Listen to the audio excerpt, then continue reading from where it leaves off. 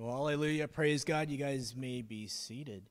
And good morning for you guys here in the house and for you guys on YouTube Live. I want to welcome you guys as, we're going to do something a little bit different. And I love that, the songs that Matt chose because they are triumphal. There's a celebratory tone. And what's so interesting is all the things that happen between now and what, God put on my heart this week to call Easter Second Chance Sunday. That will make a little more sense next week as we talk about Second Chance Sunday, because ultimately Easter is about a second chance that we have been given. And so today we're going to do things different, but I think it's going to be more, it'll resemble more what happened during Holy Week for Jesus, that there's a triumphal entry and this joy and celebration, but that changes in a matter of days. And so that's what we're going to do. We're going to be walking through that today. Lord Jesus, we give you all the glory, the honor, and the praise. And I pray, Holy Spirit, that as much as possible as I am unable to preach a sermon without your help, that you would help me to, even in the littlest way, to share a little bit about Jesus' experience this week.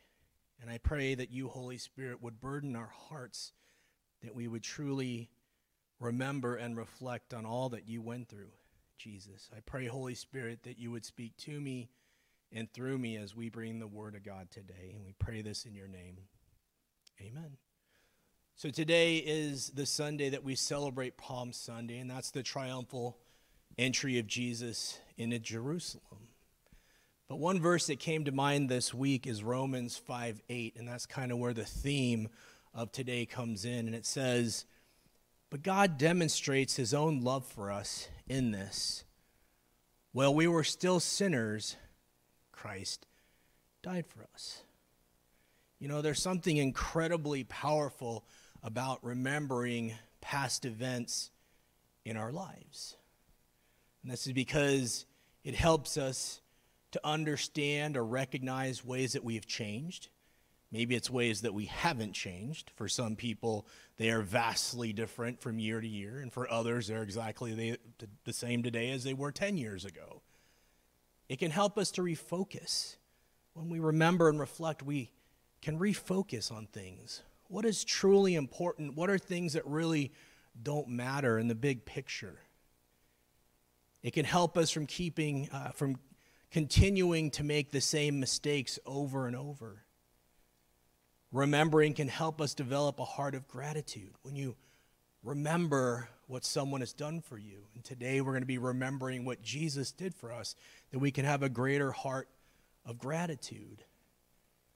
And it can also help us to reveal our heart condition. When we remember things of the past, we can look at our hearts and say, wow, what is my heart condition? Am I grateful for the things that have happened? Am I bitter? Am I angry? It reveals our heart condition. Let's take a look at some of the things that the Bible says about remembering. Psalm 77, verse 11, "I will remember the deeds of the Lord. Yes, I will remember your miracles of long ago." So the psalmist here is remembering the incredible things that God has done. Deuteronomy 8:2, "Remember how the Lord your God led you all the way in the wilderness these 40 years. You remember the Israelites were wandering for 40 years. As we continue here, it says, "to humble and test you in order to know what was in your heart." See, earlier I said heart condition. "Whether or not you would keep his commands." Did you realize that 40 years of wandering around, part of it's to know, are you going to be obedient or not?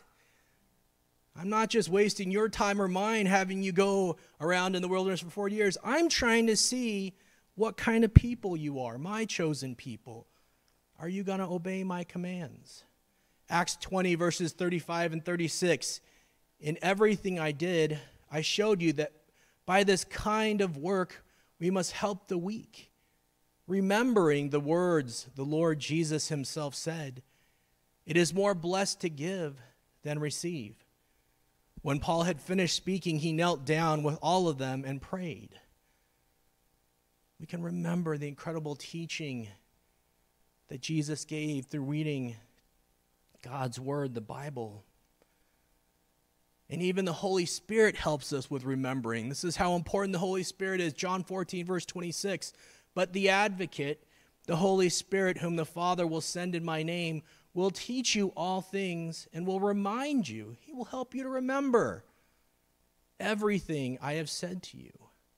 So if you're ever wondering, one of the incredible things that the Holy Spirit does, it helps us remember the Word of God. Clearly throughout Scripture, we're reminded to remember. And Jesus himself, I would say this is the greatest command to remember that he gave us, and it happened on the night that he was betrayed. And this is the passage Pastor Emily used last week for communion. It's the one that is most commonly used. 1 Corinthians 11, verses 23 through 26. For I received from the Lord what I passed on to you.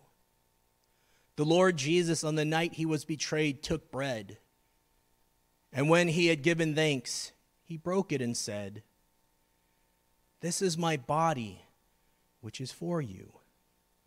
Do this in remembrance of me." In the same way, after supper, he took the cup, saying, "This cup is the new covenant in my blood. Do this whenever you drink it in remembrance of me. For whenever you eat this bread and drink this cup, you proclaim the Lord's death until he comes." So today we're going to do just that. We are going to remember what Jesus did for us. And we're going to be doing this by taking a look at the events that took place basically at the end of the Last Supper until Jesus' crucifixion. And this is known as the Passion. And in Latin, passion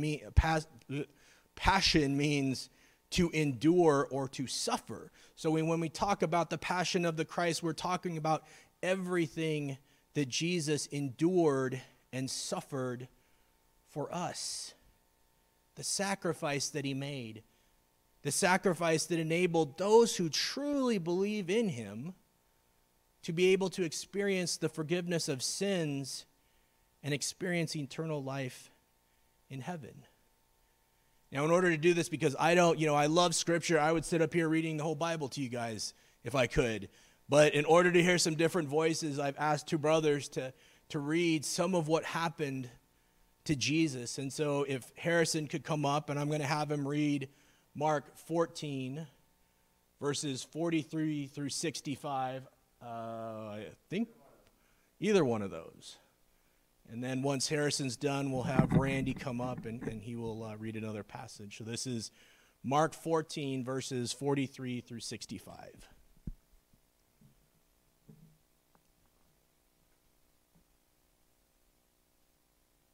Just as he was speaking, Judas, one of the 12, appeared. With him was a crowd armed with swords and clubs, sent from the chief priests, the teachers of the law, and the elders. Now the betrayer had arranged a signal with them. The one I kiss is the man. Arrest him and lead him away under guard. Going at once to Jesus, Judas said, "Rabbi," and he kissed him. The men seized Jesus and arrested him. Then one of those standing near drew his sword and struck a servant of the high priest, cutting off his ear. "Am I leading a rebellion," said Jesus, "that you have come out with swords and clubs to capture me? Every day I was with you, teaching in the temple courts, and you did not arrest me, but the scriptures must be fulfilled."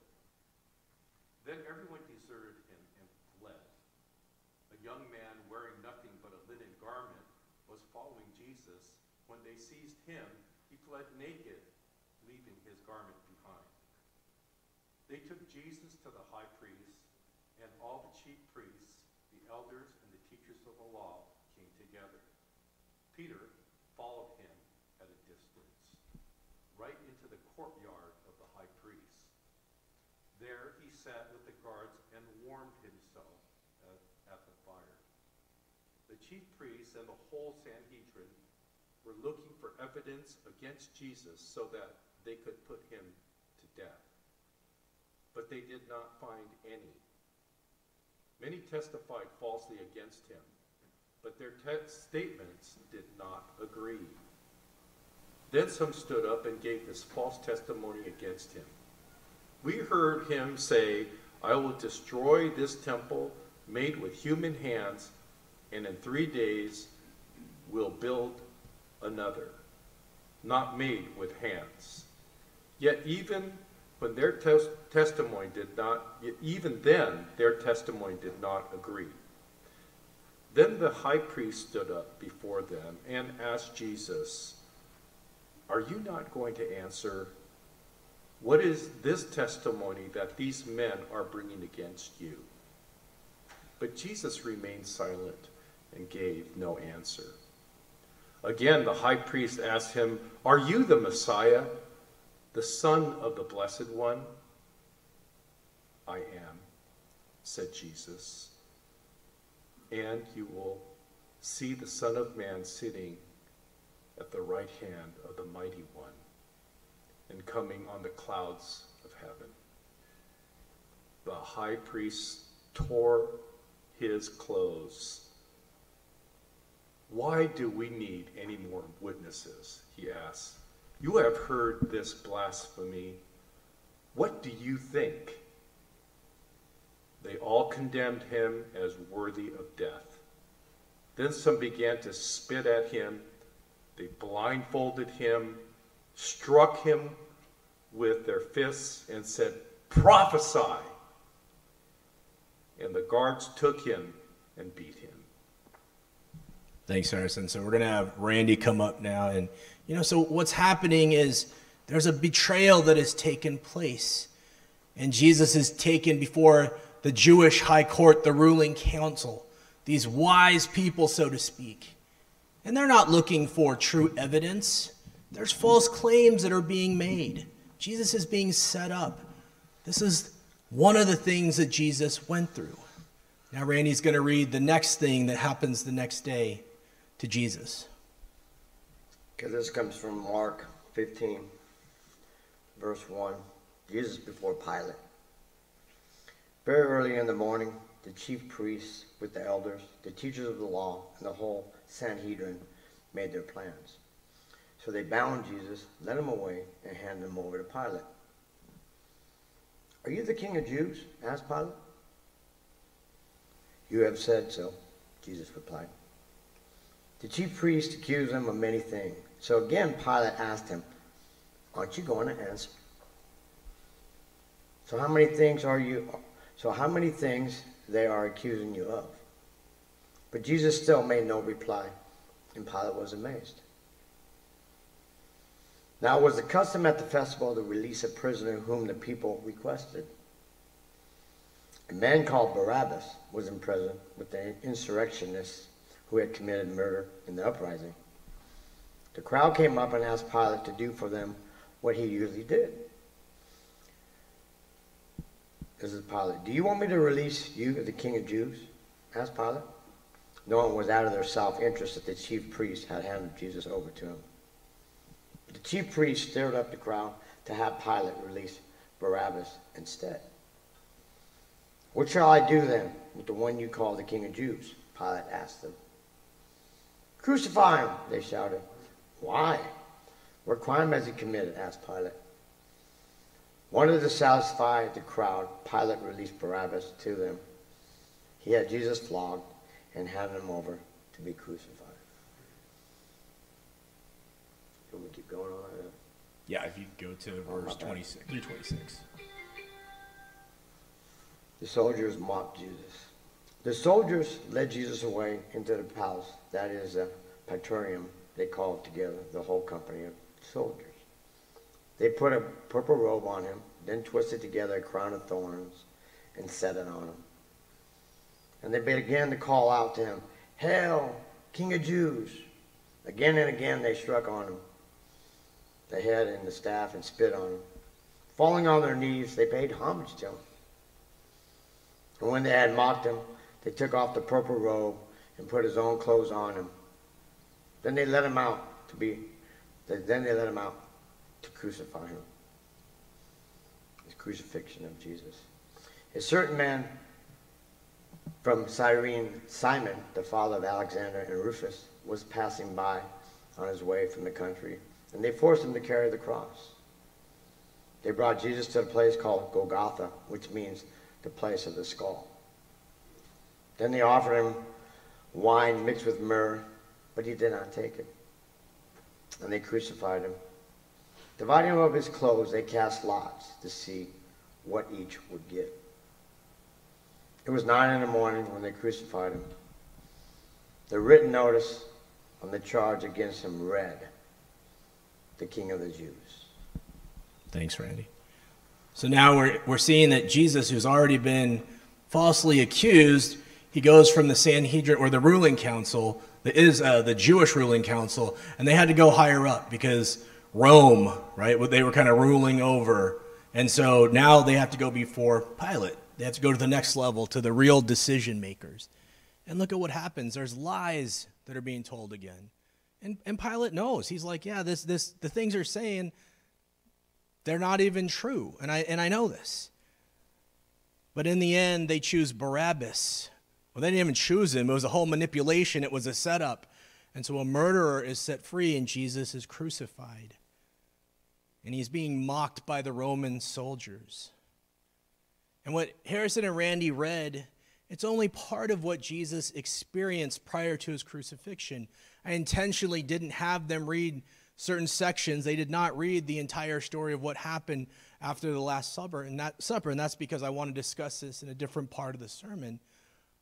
But what we see in Scripture is what Jesus sacrificed on our behalf was that he was betrayed. He was betrayed by one closest to him. He was denied. He was denied due process. He was denied rights that everybody else would have to see if the truth was there or if it was a bunch of lies. He was denied that. He was let down. He was let down by everyone. He was let down by those closest to him. He was falsely accused. He was tortured. We don't even have the most gory thing you can think about. If you watch Passion of the Christ, it's very hard to watch. I still haven't watched the whole thing because I can't. I watch a few seconds and that's it.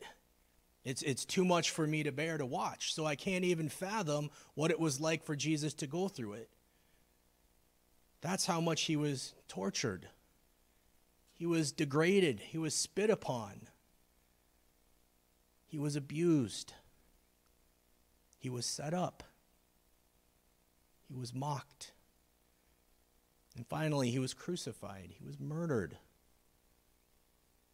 As we remember and reflect today upon Jesus' passion, that which he endured, that which he suffered on our behalf, it's really important for us to take a look at how his followers responded. Those closest to him. How did the disciples react when all this was happening? One commentator pointed out that the disciples, in their strengths and weaknesses, very much represent the church today. So if we take some moments here and we reflect on the 12 disciples of Jesus and their actions during Jesus' passion, and if we view them as representatives and the attitudes and let's say they are representative of the actions and attitudes of the church today, I ask this question to you: who do you, if you are a genuine follower of Christ, most resemble? So there's the most obvious, that's Judas, who allowed sin to rule his heart, which caused him to betray Jesus. John 12, verses 4 through 6. But one of his disciples, Judas Iscariot, who was later to betray him, objected. Why wasn't this perfume sold and the money given to the poor? It was worth a year's wages. He did not say this because he cared about the poor, but because he was a thief. As keeper of the money bag, he used to help himself to what was put in it. Matthew 26, verses 14 through 16. Then one of the 12, the one called Judas Iscariot, went to the chief priests and asked, "What are you willing to give me if I deliver him over to you?" So they counted out for him 30 pieces of silver. From then on, Judas watched for an opportunity to hand him over. So are you a Judas? Or maybe you're Peter, the rock upon which the church was built, who experienced great spiritual revelation from God. Matthew 16, verses 17 through 18. Jesus replied, "Blessed are you, Simon, son of Jonah, for this was not revealed to you by flesh and blood, but my Father in heaven." That's who Jesus was. "And I tell you that you are Peter." This is when we see the name change. "And on this rock I will build my church, and the gates of Hades will not overcome it." It's interesting because this is the same Peter who Jesus called Satan because he was standing in the way of God's plan and was leaning on his own understanding. Matthew 16, verses 21 through 23. From that time on, Jesus began to explain to his disciples that he must go to Jerusalem and suffer many things at the hands of the elders, the chief priests, and the teachers of the law, and that he must be killed and on the third day raised to life. This is what we just talked about. Jesus was telling his followers, the disciples, those most close to him, about what was going to happen during this week, during his passion. Verse 22. Peter took him aside and began to rebuke him. "Never, Lord," he said, "this shall never happen to you." Jesus turned and said to Peter, "Get behind me, Satan. You are a stumbling block to me. You do not have in mind the concerns of God, but merely human concerns." Oh, it goes on. This is the same Peter who could not even stay awake for 1 hour and support Jesus in his greatest time in need. Matthew 26, verses 36 through 45. Then Jesus went with his disciples to a place called Gethsemane, and he said to them, "Sit here while I go over there and pray." He took Peter and the 2 sons of Zebedee along with him, and he began to be sorrowful and troubled. Then he said to them, "My soul is overwhelmed with sorrow to the point of death. Stay here and keep watch with me." Going a little farther, he fell on his face to the ground and prayed, "My Father, if it is possible, may this cup be taken from me. Yet not as I will, but as you will." Then he returned to his disciples and found them sleeping.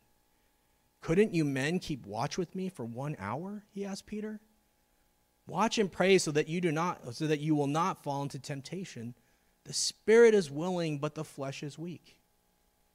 He went away a second time and prayed, "My Father, if it is not possible for this cup to be taken away unless I drink it, may your will be done." Isn't that powerful? That we always think about Jesus, that he didn't want to die, and he asked God, can this cup be taken from me? But he says, "Not my will, but your will be done." But then here a few moments later, he's like, "You know what? If I have to go through it, that's what I want, because I want to do your will, not my will." Verse 43, when he came back again, he found them sleeping because their eyes were heavy. So he left them and went away once more and prayed the third time, saying the same thing. Then he returned to the disciples and said to them, "Are you still sleeping and resting? Look, the hour has come, and the man of God is delivered into the hands of sinners." 3 times the disciples kept falling asleep. This is their teacher. This is their friend. This is Jesus. And they couldn't even stay awake for an hour. And they had to be reminded of this 3 times. And they still failed all 3 times. this is the same Peter. And see, it goes on and on. We like to think as Judas and that he was maybe the worst of them all, but you kind of look at this, you're like, look at how all these guys reacted. So Peter, it continues, who spoke about his boldness, but cowered when confronted about being a follower of Jesus. Matthew 26, verses 69 through 75. Now Peter was sitting out in the courtyard, and a servant girl came to him. You also were with Jesus of Galilee, she said. But he denied it before them all. I don't know what you're talking about, he said. Then he went out to the gateway where another servant girl saw him and said to the people, this fellow was with Jesus of Nazareth. He denied it again with an oath, I don't know the man. After a little while, those standing there went up to Peter and said, surely you are one of them. Your accent gives you away. Then he began to call down curses and swore to them, I don't know the man. Immediately a rooster crowed. Then Peter remembered the word Jesus had spoken. Before the rooster crows, you will disown me 3 times. And he went outside and wept bitterly. Are you a Peter? Or how about John, who Scripture tells us was the only one of the 12 disciples to be present at Jesus' crucifixion? John 19, verses 25 through 27. Near the cross of Jesus stood his mother's sister, Mary, the wife of Clopas, and Mary Magdalene. When Jesus saw his mother there, and the disciple whom he loved standing nearby, he said to her, Woman, here is your son, and to the disciple, here is your mother. From that time on, this disciple took her into his home. This is John, the disciple who went from being called one of the sons of thunder. What does that say about his personality, him and his brother James, to the disciple that Jesus loved?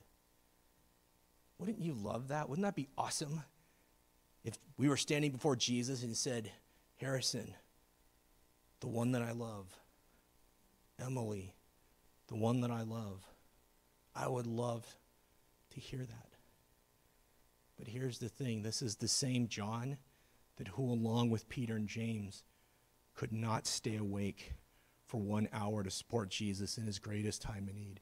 Because John was one of the sons of thunder. John and James, they were Zebedee's son, right? So we talked about earlier how it was Peter, James, and John. John couldn't stay awake. 3 times he couldn't stay awake. I think if we're truly honest with ourselves, as Christians, as members of the church, there are times when we are a little bit like all the disciples. Because ultimately, we don't read that any other disciples were present at the crucifixion except for John. That means everybody else ran away or something. They weren't there to support Jesus. But because of the incredible pain and suffering Jesus went through physically and emotionally, because of how much he loved us, and because he was willing to choose God's will over his own pain and suffering, and because he took on the burden of what his Father hates, that sin, he took on the burden of the thing that God hates. We, as believers in God, we are no longer bound to sin. We no longer have to experience the eternal consequence of unrepentant sin, which is death and eternal separation from God in hell. So again, think about it. Who do you most resemble? What are you going to do with this opportunity that you've been given? Next week, that's why I want to call it Second Chance Sunday. Because Jesus' death on the cross gives us a second chance to do things the way God wants to do them. And hopefully, you'll go back and you'll read the story about the Passion. You'll see in even more detail what Jesus endured for you and for me. And it will motivate you. Today, if you're going to be in community groups, we have some questions, and one of them is, what is the nicest thing, the greatest thing someone has ever done for you? Well, what Jesus did for us is the greatest thing anybody's ever done for anybody. And knowing that, does it affect your heart? So are you going to deny Jesus? Are you going to betray him? Are you going to fall asleep while you're serving him? Or are you going to view Holy Week and Jesus' crucifixion as that second chance to be lockstep with Jesus, standing right alongside of him, seeking him in God's will? There's 3 verses that just put this so powerfully. 1 Peter 2, verse 24. He bore our sins in his body on the cross, so that we might die to sins and live for righteousness. By his wounds you have been healed. We've been healed of our sin nature. We're no longer bound to it. We still sin, yes, but we're not slaves to sin. That's because Jesus died on the cross. 2 Corinthians 5, verse 15. And he died for all, that those who live should no longer live for themselves, but for him who died for them and was raised again. Jesus died for you. What are you going to die to for him? Because that's the reason he did it. For us. And now we have to serve him. And 1 Peter 3, verses 17 and 18. And this is sometimes what happens when we're serving him. Remember, it is better to suffer for doing good, if that is what God wants, than to suffer for doing wrong. Christ suffered for our sins once for all time. He never sinned. But he died for sinners to bring you safely home to God. He suffered physical death, but he was raised to life in the Spirit. You see, it's hard for us to imagine what Jesus went through, not because no one ever, prior or after Jesus, after that time he was on the cross, is ever going to go through what he did. No one ever has, and no one ever will go through that kind of pain and suffering. But here's the thing. Jesus had to bear our sins. He didn't know sin. He never sinned, ever. Imagine the worst possible thing that you've never done, but now you have to bear that. Imagine that for all the people that have ever stolen something, and you've never stolen in your life, but now you have to represent stealing. Imagine that times 1,000. That's what Jesus did, because he loves us. So I end with this question. What are you going to do now that you know what it cost Jesus? Are you just going to leave this place and let another Easter come by being the exact same person you are today? Or are you going to come back a more mature Christian, someone who loves God even deeper than you do today? Because that's why Jesus died for us. He didn't die for us to remain the same. Because if you're not growing, you're dying. Lord Jesus, Holy Spirit, convict our hearts. Lord, put a burden on our hearts, Holy Spirit, about what it cost you and why.